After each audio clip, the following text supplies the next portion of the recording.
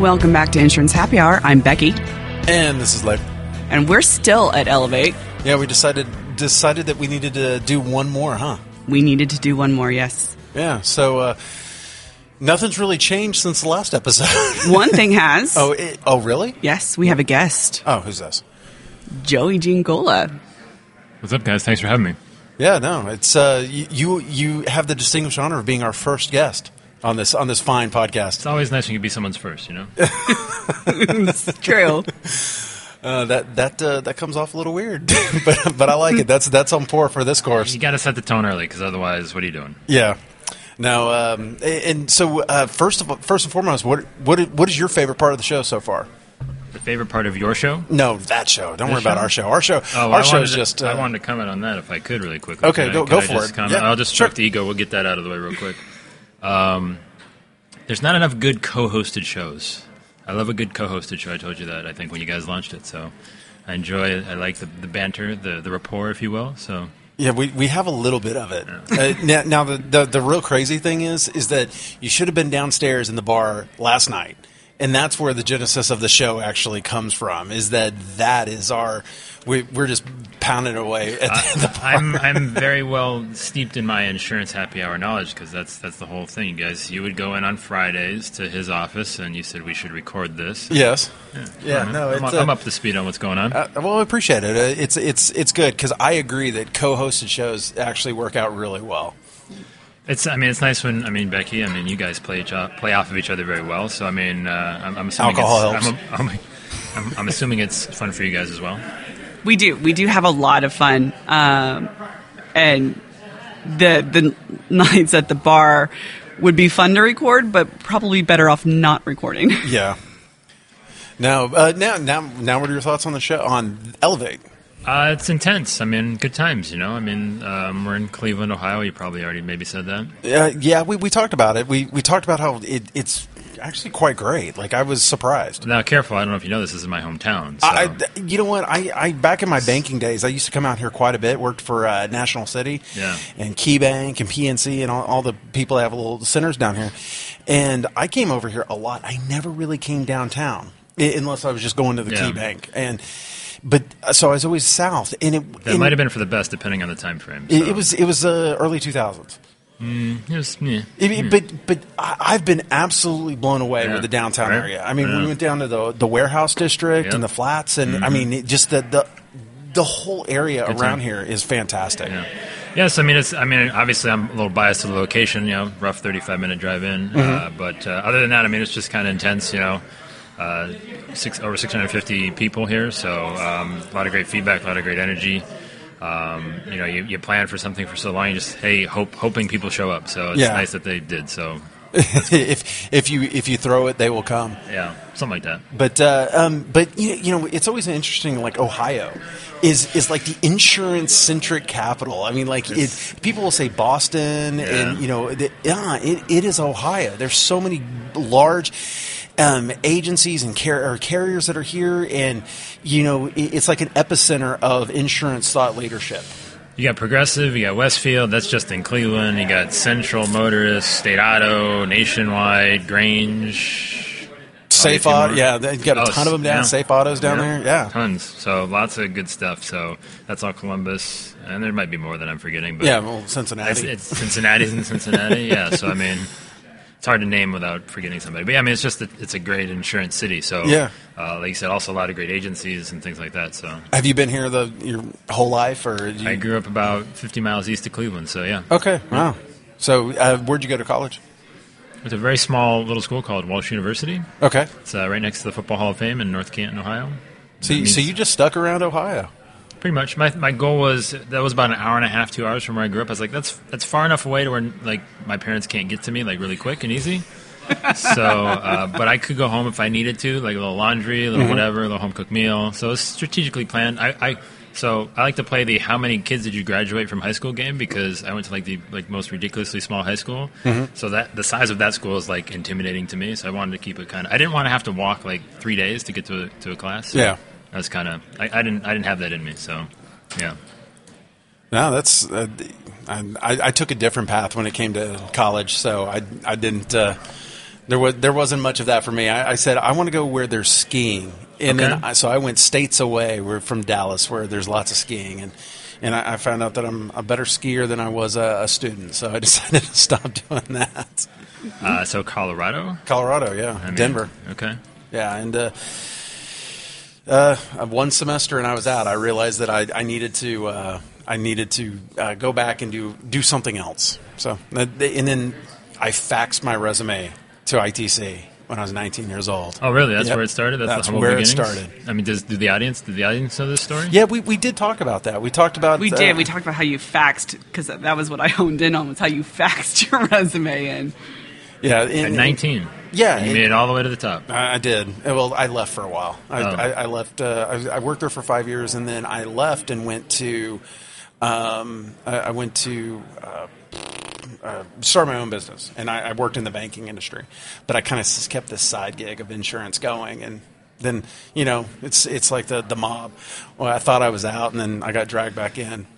Yeah, so those are the two stories of insurance you always hear. I never wanted to be insurance, and I thought I was out, but they pulled me back in. Yeah. That's it, like everybody's story. You had that story too. I mean, remember. Yeah. So obviously, after college, I decided to try to do everything but sell insurance, and then eventually found my way into the family agency. So it took me about 3 or 4 years of failure to actually get into the industry. So, but yeah, very similar to most stories that you hear. Yeah. So we were talking about possibly talking about Lemonade's Policy 2.0. Okay. You know much about that?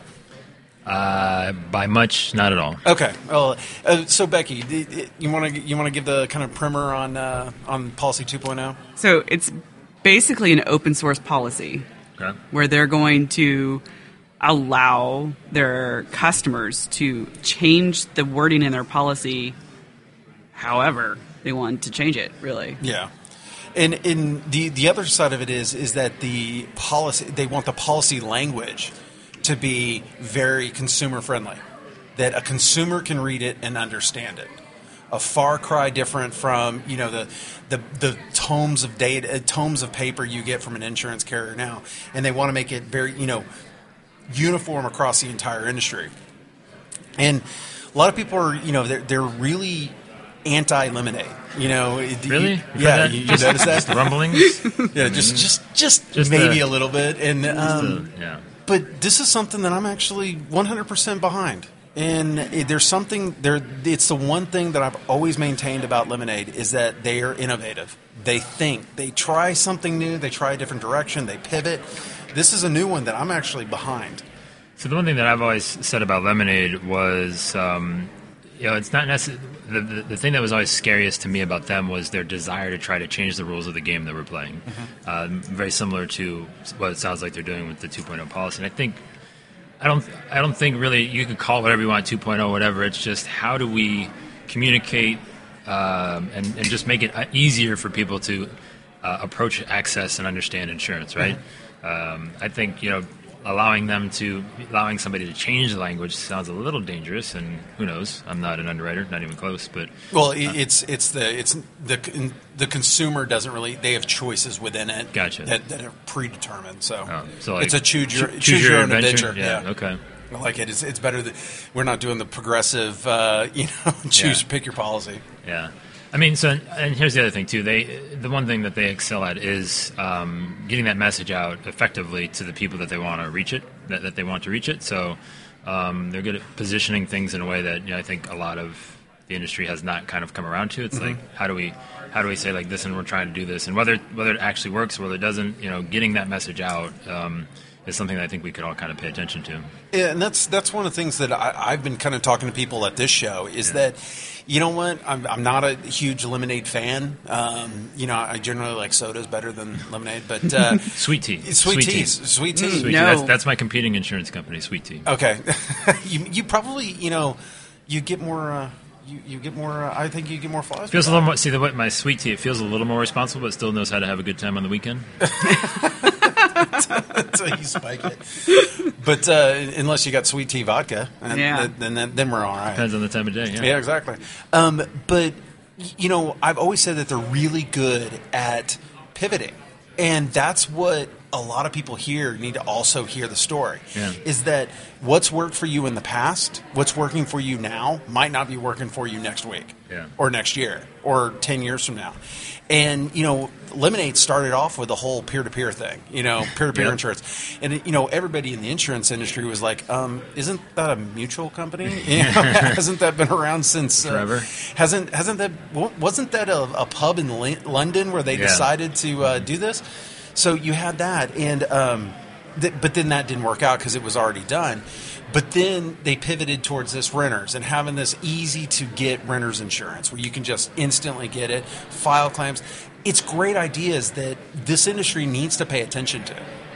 Or they're going to, because at least it's ideas that they need to be exploring, understanding, so on. So here's the one thing, and this is I guess I don't have a finger on the pulse of the consumer public of like what they're thinking. I think we make a bigger deal of Lemonade's maybe position in the market than maybe they like. If I walked out of here and like on the street, hey, what do you guys think of Lemonade insurance? Like, what's Lemonade? I mean, so I think we allow them to have maybe more attention within the industry than maybe necessarily they have in the consumer's mind, which I think might be a little dangerous. Well, no, I agree with that 100%. And the other thing that Lemonade is really good at is marketing. That was going to be my point, was that they are really amazing at marketing. And not just to consumers, they're also within the industry very big about capitalizing on their moves that they're making so that they are what everybody is talking about. They know how to poke the bear. Yes, they're very good at it. And it works. And, they're developing buzz. And I don't know what the end game of that buzz is. Is it to be purchased? Is it, what is the end game? So I have no idea if this is right. Like, this might be the dumbest thing I've ever said. But I'm marking the time. Yes, please. It's 4:05. But I think they're just trying to acquire as much brand equity, like real estate, as possible. I think they're just, if they can sustain the losses long enough, if they can, they're just so they can test it, try it out. You look at Amazon and Netflix, and the people like to compare like these. We're not competing with each other. We're competing with these other brands. It's can they gain enough brand? They're okay.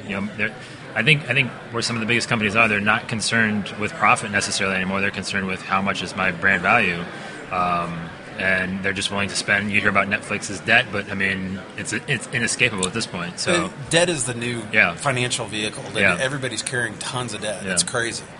And now you're spot on in my opinion, is that they're building something. Yeah. And right now I don't even know if they know what it is, but they have a good brand share at this point. Right. They if you look at the number of policies, I'm like, the number of policies that you guys are bragging about, I know one agency that wrote that last week.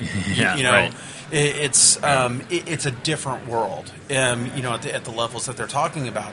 But I think you're spot on. I think it's just building up. But, Becky, their marketing is pervasive. Yes. And they're also got that social market, the social warrior marketing, where, they put causes, like a portion goes towards. Do you know about all those? Yeah, I don't remember which ones they're actually partnering with off the top of my head. But like they don't cover guns, right? They made a big deal out of that. Yeah. Was after the Vegas shooting last fall. Yeah. I think, and that just goes back to their PR arm being able to look at an opportunity to capitalize to say, "Hey, guess what? This is what we are. This is what we do." Yeah, newsjacking is what it is. What it is. And I'm not a big fan of that.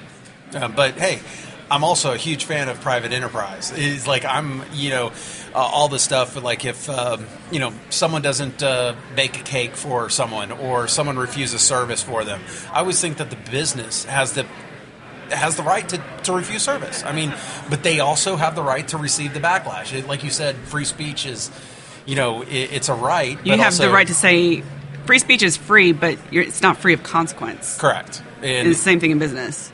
And so, I'm happy that they're out there pushing these social warrior type projects. It doesn't engage me, but it does engage someone, and it builds it. But that's some of the unique, fun, different ways of thinking about marketing that I love hearing about from this conference. Is there's a lot of that goes around, like new ideas, new things of new ways of doing things, but also ways of kind of reapplying what everybody's always done and just tweaking it a little bit to get something more? I think, two things, I think we could probably, if two things, if we walked away from Elevate whatever event, or just the industry just decided to say, all right, ready, break sort of thing, if we walked away with, better organization and the ability to kind of make changes faster, I think we think about it too long, and then by the time it's ready, so it's just, let's get everybody on the same page, and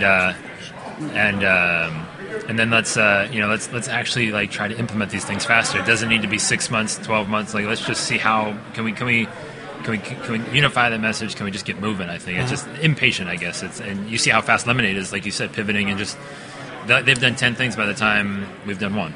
So besides Elevate, what does Agency Nation do to help agents along that path? That's a big question. Mostly we are looking to be a place for agents to kind of come feel like they're not alone. It's like, hey, you're not crazy for thinking the way that you are about marketing your business or wanting to approach your business. And we do that through articles, podcasts, videos, and just basically want to be a resource to kind of help people understand some of the things that we're talking about. How do you market your business differently and all that fun stuff. So just a fun little kind of place to bring the industry together. Yeah. I know you go out and visit a lot of agents. I do, occasionally, from time to time. Occasionally? I think about every week I see you at a video. It's amazing. You only do it once or twice, and everyone just thinks that's what you do. And I like to get out into some agencies if possible, because I always think it's more fun to highlight other people's stories. And right. I've been yelled at for trying to. I'm a little too Ohio friendly because it's that's where I live, and I'm if somebody wants to put me on a plane, I'll figure it out. But right. So I kind of drive to the agencies that I know that are doing cool things and just kind of want to show their story. So it's amazing how different the things are, but there's still just the mindset of trying to do one thing better or different than everybody else. What's kind of the cool thing that you've seen agents? What's the coolest thing you've seen an agency doing? Wow, I'm not prepared to answer that question. So many. Well, the coolest thing, and I'm just racking my brain here, that I have seen. I'm just repeating. This is a trick. You just repeat the question until you think of something. The coolest thing I think that I have seen an agency doing personally, I don't know that's necessarily a specific thing, but the one that that always gravitates towards me. This might sound a little general, but this is my personal kind of belief: is that the agency that knows who they are and who they want to do business with. That's the coolest thing. So when an agency is okay with saying this is who we are and this is how we want to do the business, as opposed to everyone else, agencies that let the business dictate who they are to them. And for example, I went out to my buddy Patrick Musenti at McGowan Insurance, and he's like, listen, I do mid-sized to larger commercial. I don't really mess with anything else. I really, if I could, I like to do, associations. Habitational, I think, is the fancy insurance word for it. It's like, this is how I want to get my business. And being okay with that. I think we're so self-conscious of, not being able to do something that that we kind of psych ourselves out, for a better term. Yeah, we talked about that. We talked about that in the last episode, is that having a...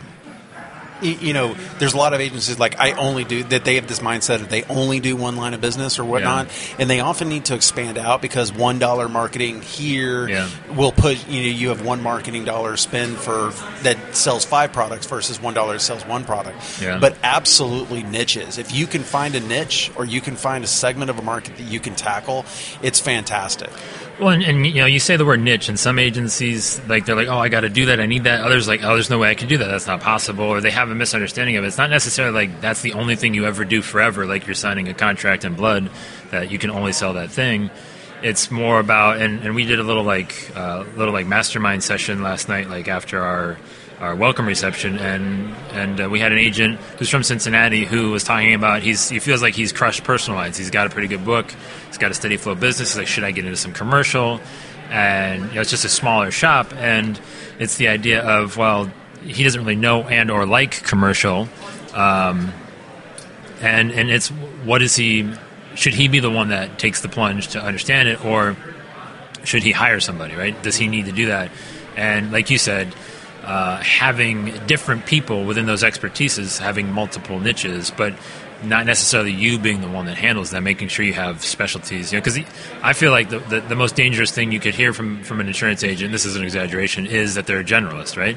Because you guys know insurance, how good can you be in like 5 different things? Like, I mean, if we're talking like top tier, best in class sort of thing, maybe 2, 3 sort of things where you know everything. Yeah, that's where you have to, if you're going to have multiple, we talked about that in this last episode too, is that you can't just say, I'm just an episode late, man. I'm an episode late. I know, I'm sorry. You got to listen to it at the end of this week. I'm sorry. And, but you sit there and talk about it, and it's like, wait a minute, this is, it's where was I going? Shit, I lost. You got distracted. I got distracted. It's like a squirrel ran down there. The hallway's like full of squirrels now.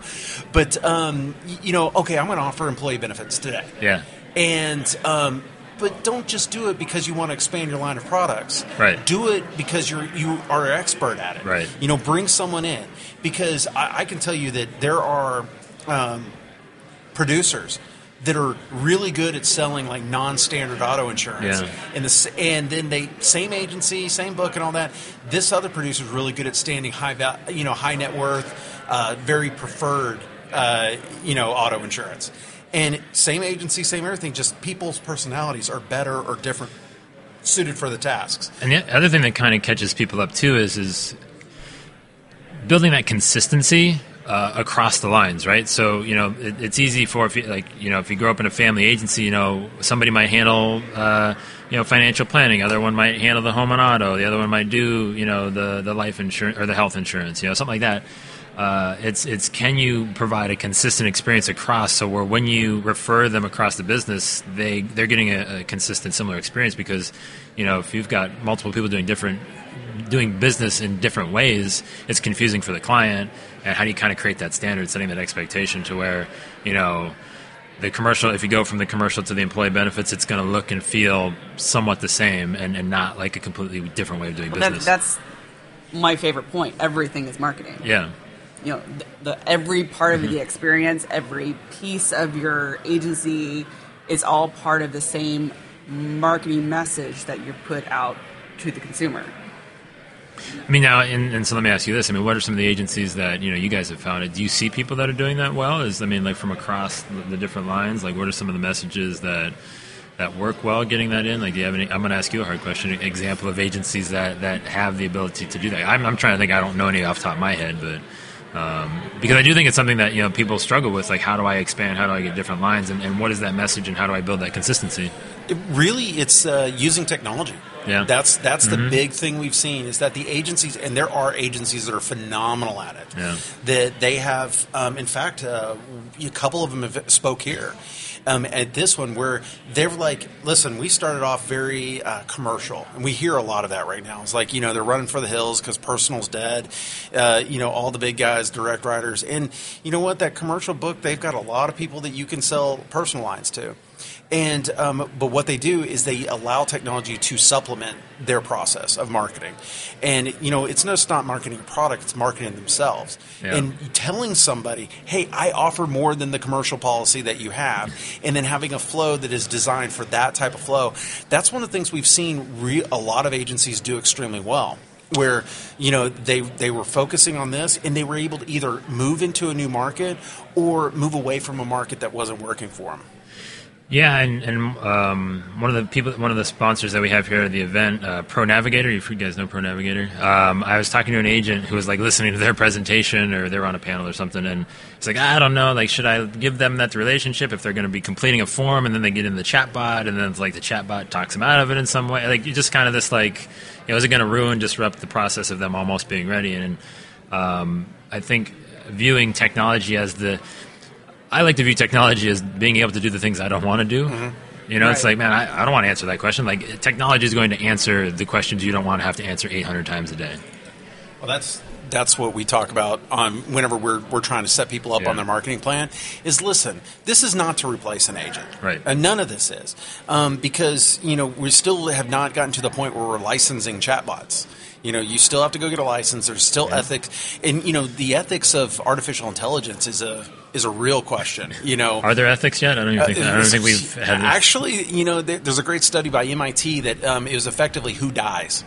is they had an autonomous car, and they had humans decide who someone's going to die in every one of the scenarios. Yeah. And they had to decide who was dying.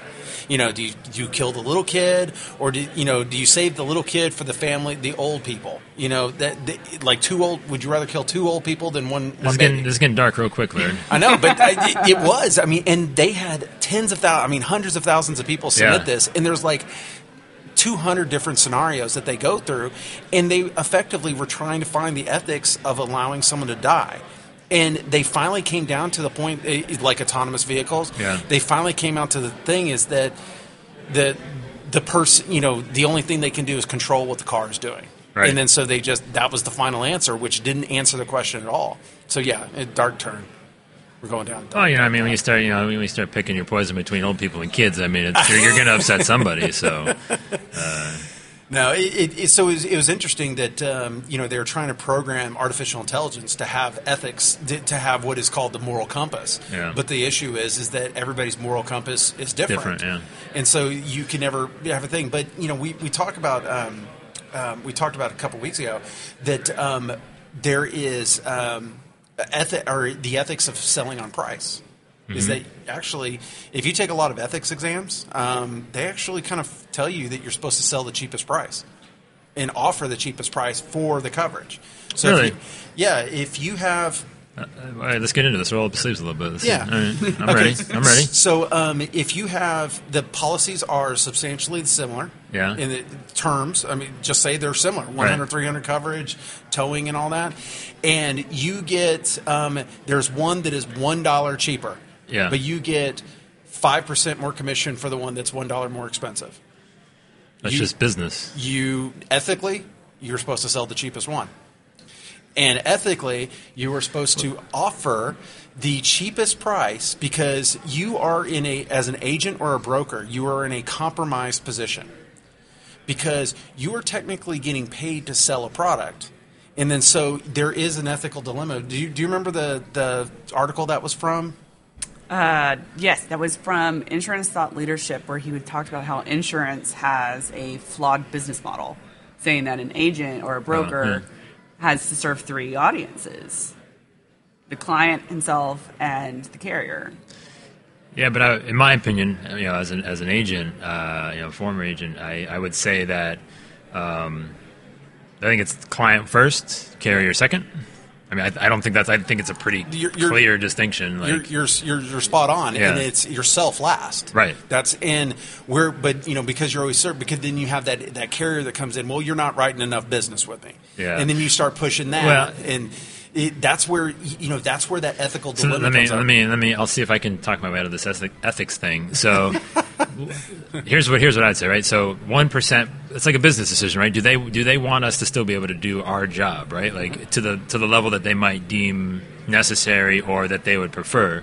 And if that $1 is going to increase the margin of sale, allow us to deliver X amount of experience better, is the solution to that? It's like, listen, and this is my thing. It's like, they're going to find it out regardless. So you would say to them, Mr. and Mrs. Smith or whoever you're selling insurance to, pick your generic name of choice. Would you mind spending an extra $12 a year? That's like 2 deep dish pizzas. I'll buy the deep dish pizzas for you if you want them. For me to be able to do my job X amount of times better. Like just explaining that, and that kind of wouldn't that in theory get rid of the ethics conflict? Yes, and actually, Justin, the guy that's rolling around with us on this, he was an agent for 14. He had 14 locations. He's a lifetime agent and all this type of stuff. 14 agencies he eventually sold, but he would just spin the monitor around. Right. Here's the prices. I'm going to put you with this, and this is why. Yes, I know it's more expensive, but you get rid of the ethical dilemma if you tell them what you're doing. Right. But that's where that's where on the InsurTech side and people doing stuff online where they're not showing you everything. They're like, oh, well, I'm going to hide this carrier. I'm not going to show that rate. But this gets back to where we're going with the whole ethics of AI. Is that then you could sit there and you artificially say, all right, we're going to create an algorithm of what is the best thing for me to do because, all right, well, here's the price, here's the premium, here's the commission. Well, I think the AI thinks it can sell a higher level, so systematically and programmatically is going to go, hey, sell this price. And that's where the ethics of all this AI come into play, because it's like, well, once you program it, it can sit there and go, well, I'm going to do this, and it goes off script, and then it's doing something unethical. So I think the challenge with all of that is building up the necessary trust, right? Like, and how is that done? Traditionally, it's like we've got to sit down, we've got to have the calls, and in the AI environment, there's no really clear way. The chat bot or whatever is going with 5 or 6 questions and then just spitting out an answer. But the other problem with that too is that this flies in the face of simplicity, and that's part of our job, is to make it easy and understandable. But if anybody that's had a conversation with an insured, with a client, it's like you got about 20 minutes before their brain just melts and falls out the side of their head. So it's like, how do you balance those two? Because you can't give them all the information, because then you might as well go get them licensed. It's like, walk them down to the licensing test. Here you go. You'll sell yourself your own policy. And it's amazing how many people cannot pass an agent exam. Well, that's not. That's just. That's the other flip of this. I just heard like 15 people turn the podcast off right now. No, Laird, I failed that thing twice, Laird. What are you talking about? Yeah, it's one of the hard things that is going on right now is finding licensed agents and being able to get them in.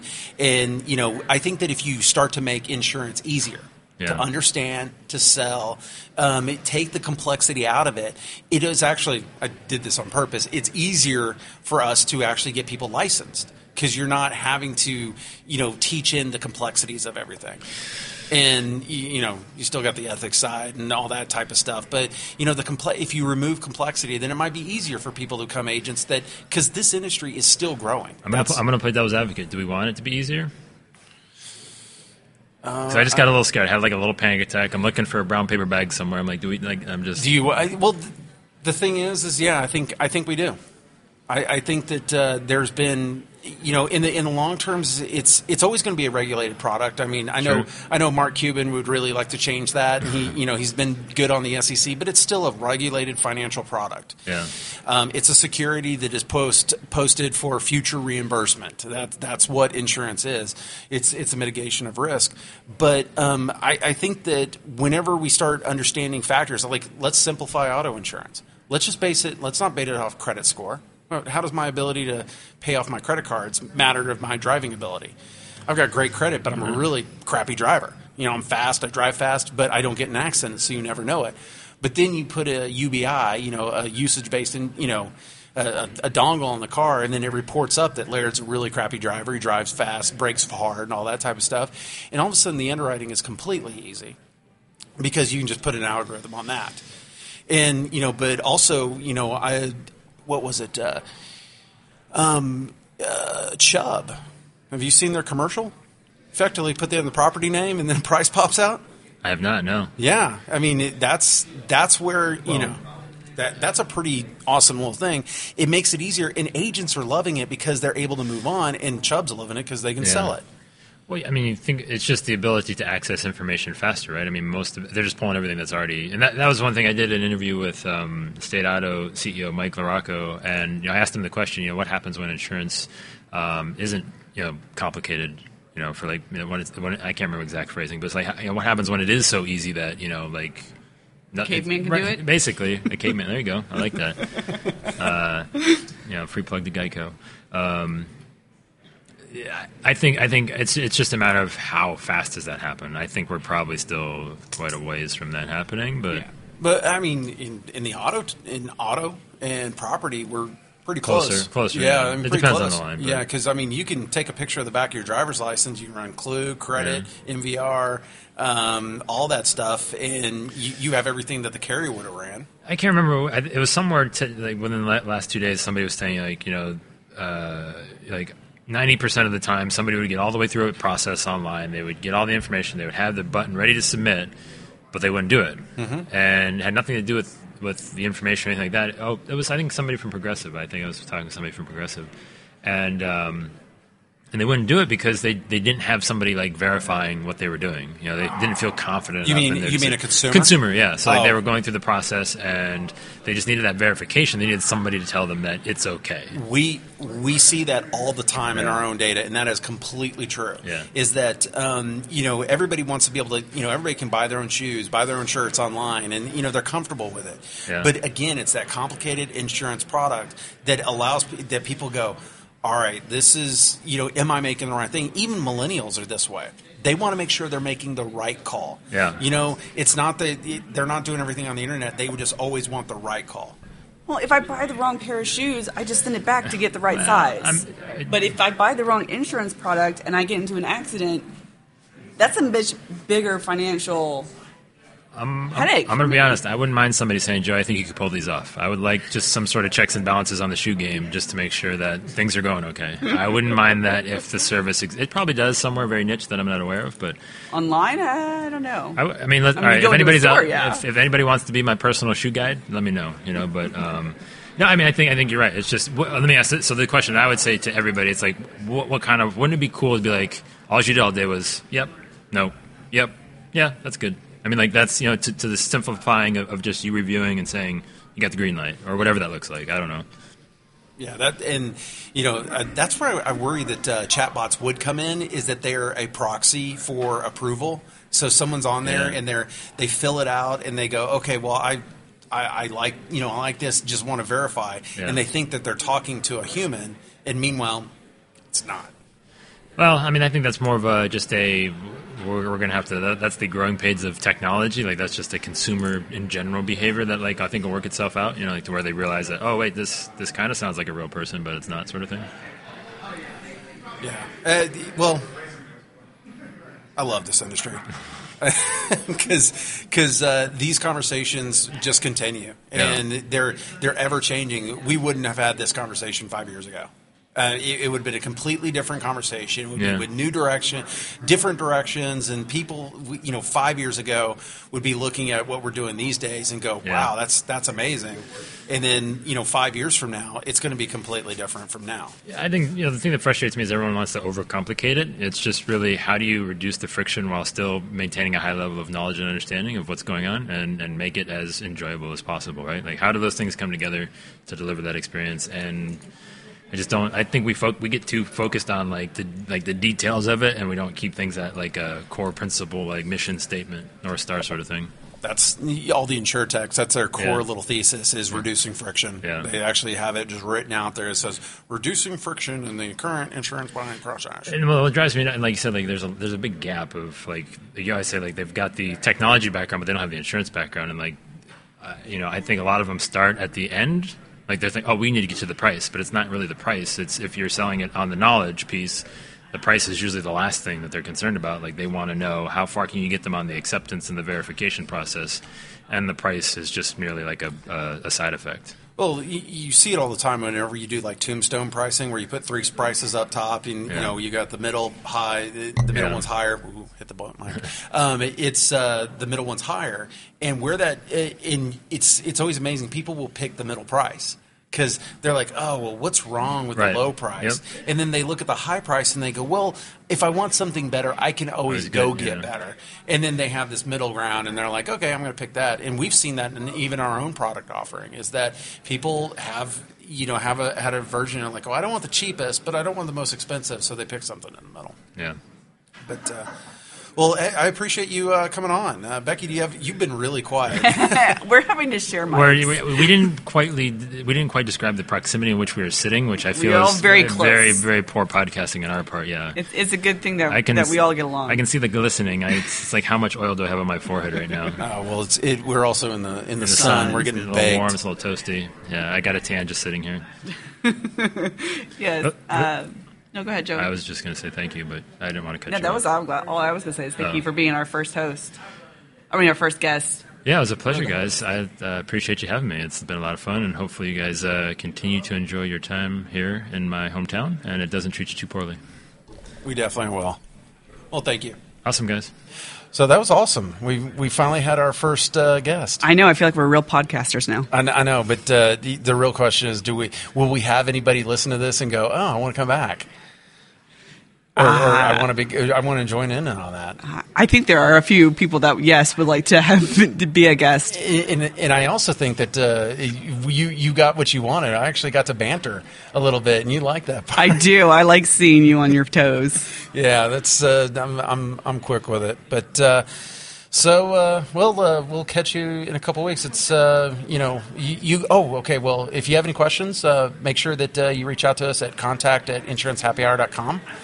Make sure if you have not subscribed, you can find us on iTunes, Google Play, TuneIn, and Stitcher. So yeah, and it's been fun. Thanks for listening.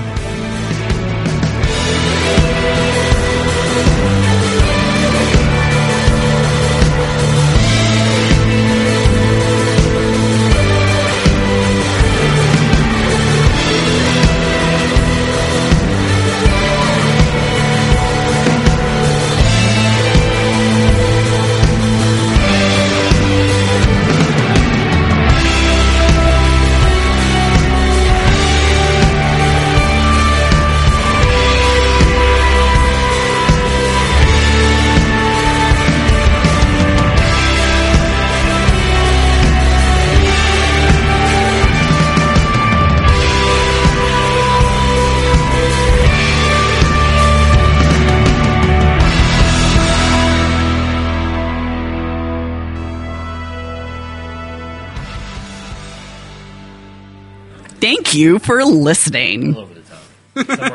Somewhere in the middle.